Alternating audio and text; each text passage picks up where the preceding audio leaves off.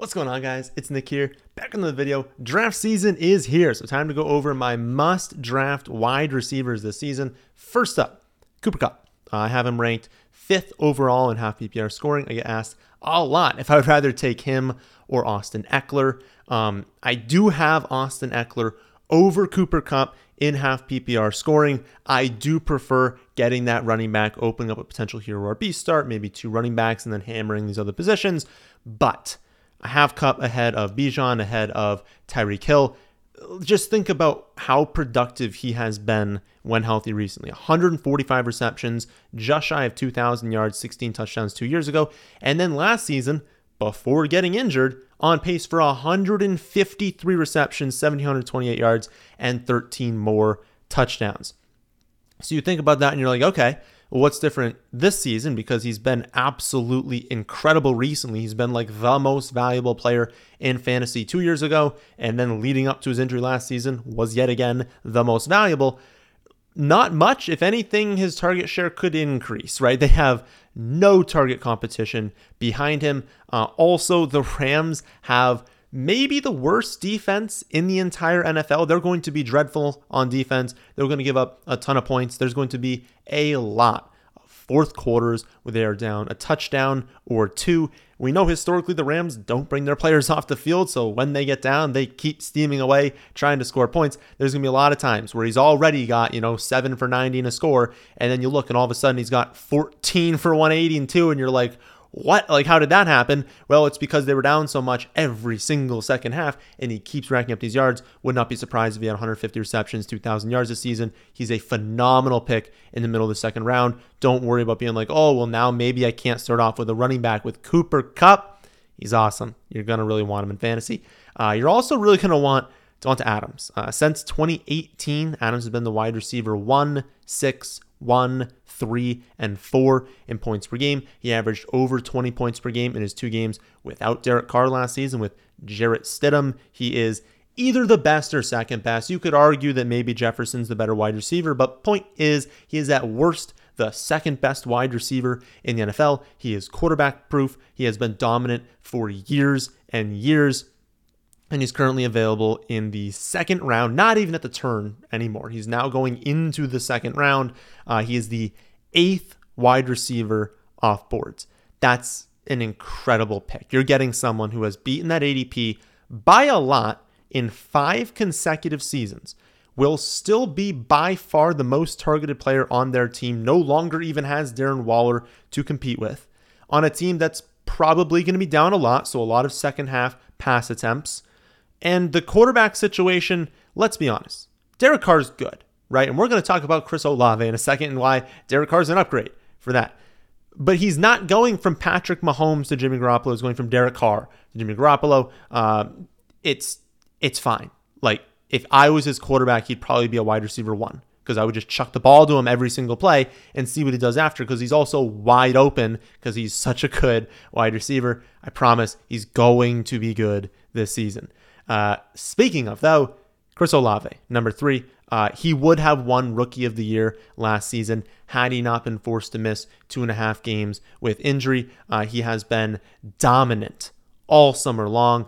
He gets a quarterback upgrade, especially in deep passing, going from what he had last season, the combination of quarterbacks, now going to Derek Carr. Olave's a superstar. Like, maybe he's not like right now based off of last season, because it's tough to call someone that after just one rookie year, but he's going to be a superstar at this point. Like, this point moving forward, he's a superstar. I think like there's a number of players, we're going to talk about this in this video, that like were really good last season that people are not rating highly enough that I think will be household wide receiver names this season. And the first one up is Chris Olave. And you think about, okay, what are the negatives here? Like, could Michael Thomas command targets? Like, Michael Thomas has been, very inconsistent in camp. Some days he's performing pretty well, some days not so good. There've been times where they're like, oh yeah, he maybe shreds this corner, but then he has a bunch of routes against like a 3rd or 4th string corner and he can't even get open. He's a massive injury risk. Behind him, they only have Shaheed, like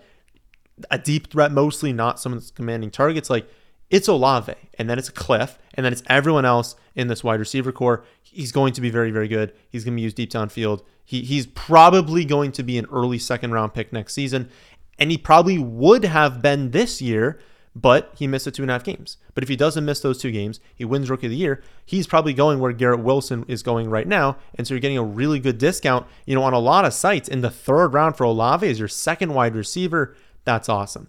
Another second-year wide receiver, Drake London. London's ADP is just absurd on most platforms, but it's especially insulting on ESPN. Like, he's going so late. He was taken 8th overall last season. He finished 11th in yards per route run, 5th in target share, 2nd in target rate. When Drake London is on the field, only one player in the entire NFL commands more targets at a higher rate than he does. It was just that he had Marcus Mariota for all but like 3 or 4 games last season. I think it was all but 4 games last year. And Mariota was dreadful. He was really, really bad. They were obviously going to run the ball a ton with Mariota. That pass rate is going to increase a little bit this season. It won't increase a lot. They're still going to run the ball a ton, but the targets will be better. There will be more of them. And guess what? He can also improve as a player. Like, he was unbelievable as a rookie. That was as a rookie. Like, he's already talked about how he's way ahead of where he was last season. He's another one. Drake London's going to be a household name. Wouldn't be shocked if he ended the season and we were like, yeah, he's like a top 10 wide receiver talent. Wouldn't be shocked if we were saying he was like a top 5 wide receiver talent. He's that good. He's going to be amazing. And honestly, given how they're already still utilizing Pitts, having him block, having him not run a ton of routes, it's locked in. That target share is locked in. They're going to be a great offense. You got to be drafting Drake London. Like, he should probably be going. I know it sounds crazy, but like, given the talent, given that we're expecting him to be like top 3 in target share this season, you should probably have to spend a 3rd or a 4th round pick to get him. Like, he should probably be going in a similar range as Chris Olave, and he's going close to like pick 80 on ESPN. Completely ridiculous. Next up, what do you know? Another second-year wide receiver, Jahan Dotson. Dotson was taken 16th overall last season. Started off strong. Really good start. Really good snap share. Hamstring injury. Those stink, right? Misses 5.5 games. Takes him like 3 or 4 weeks to really get back after the 5.5 games missed. Like, he was brought along slowly. Then over the final 5 weeks, when he's finally healthy again, his season-long pace over that time, 71 receptions, just under 1,200 yards, 10 touchdowns. He's a big play threat. He's a touchdown scorer. He's just great in every aspect of the game, but especially in the 2 that matter. You want your wide receivers working downfield and working well in the red zone, because that's where all the fantasy points come. I don't care if you got a high target share, close to the line of scrimmage. If you're really good at getting open 5 to 7 yards downfield, no one cares, right? I want those big plays. I want explosive plays. I want touchdowns and fantasy scoring. That's what Dotson's going to do. And you know what?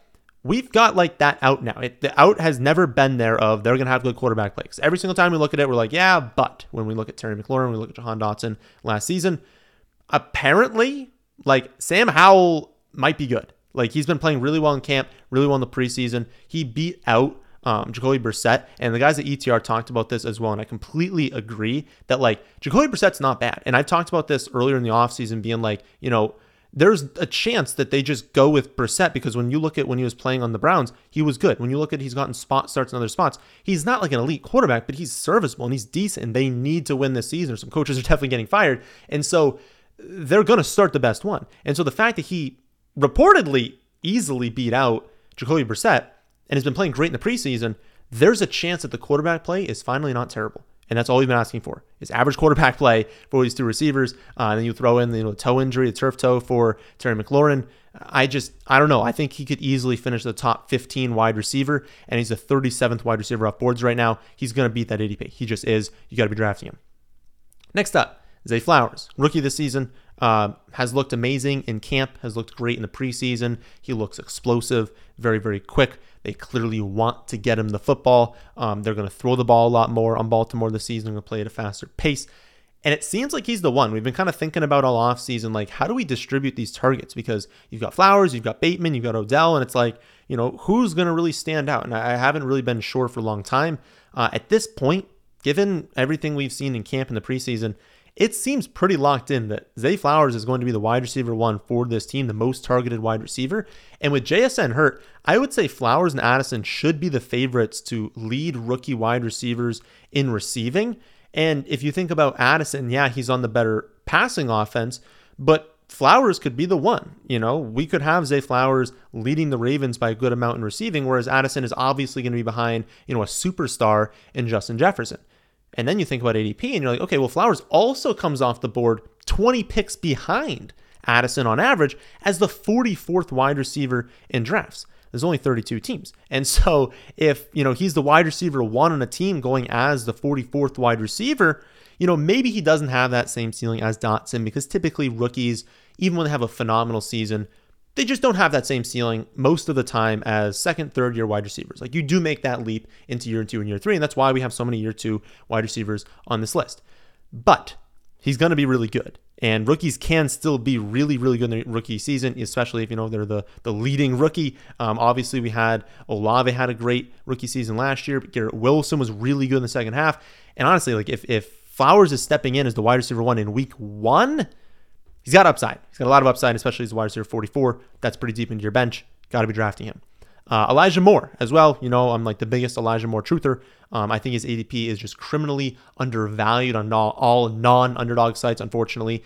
On the one platform I've drafted a ton of. I still have a ton of them, but he's like not really that undervalued on Underdog right now. But all the other sites, he definitely is. The reports have been pretty trash about Deshaun Watson so far this summer. Like, it doesn't seem like he's taken a huge step forward, but that doesn't matter a ton. It caps the ceiling of Moore if he's not going to be good. But like, even if he took a step back, he's probably still better than Wilson, than Flacco, than White, with, he's been dealing with, and Elijah Moore's been dealing with these last 2 seasons. And so, yes, the reports are bad.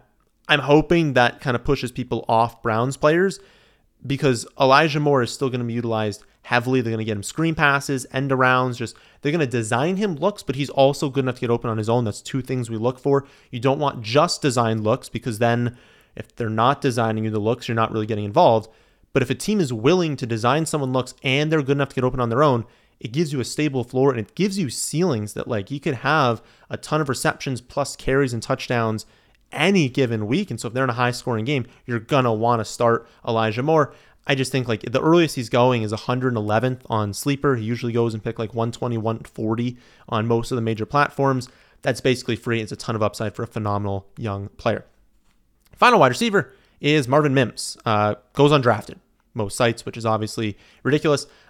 He was the first player picked in the Sean Payton era. You can tell whenever Sean Payton talks about Marvin Mims, he's in love with him. Like, he loves him as a player, loves him as a prospect. Probably didn't think he'd need to have as large of a role in week 1 as he did. Like, Mims was going to open the season as the wide receiver 4 and slowly work in.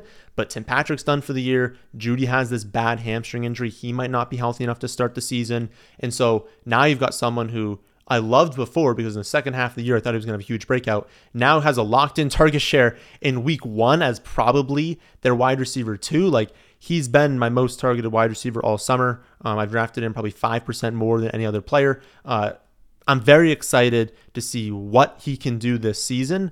Now, he's still not a lock to go off, and he's not a lock to be their wide receiver 2 when Judy comes back. But I think there's a world. This is the most important thing with Mims. Like, maybe he starts off slow. Maybe you see him and you're like, okay, well, he was the wide receiver 2 this week. He starts off week 1, 4 for 50, something like that, doesn't score. And you're like, oh, okay, when Judy comes back, it's not going to be that great. Like, again, he's a rookie, so don't give up on him immediately. I think it's possible to close the season, given how talented he is and how well he's used deep downfield, that he is the wide receiver you want to be rostering on the Broncos. Will I say that it's definitely going to happen? No. Would I bet on it happening? No. I still think it's more likely that Judy or Sutton are the top wide receiver in fantasy in the second half of the year. But because it's even possible with Mims, and he's not even being drafted on most platforms, you have to spend him, your last wide receiver pick on him. I just don't see how you pass on him that late. So those are 8 must-draft wide receivers this season. If you want to see my top 60 must-draft players across all positions, you can see that on my website, thefantasyfootballadvice.com. And if you want access for free, all you got to do is sign up for your first Underdog account today using promo code FFA and make a minimum $10 deposit. That's it. The following morning, you get an email from me with login information. That'll give you the draft rankings. That'll give you my top 60 must-draft players. And it'll also give you all my Underdog content for the rest of the season. So that'll do it for this one. Hope you all did enjoy. If you did, how about hitting the like button? And how about subscribing to the channel if you're new here? Thanks for watching.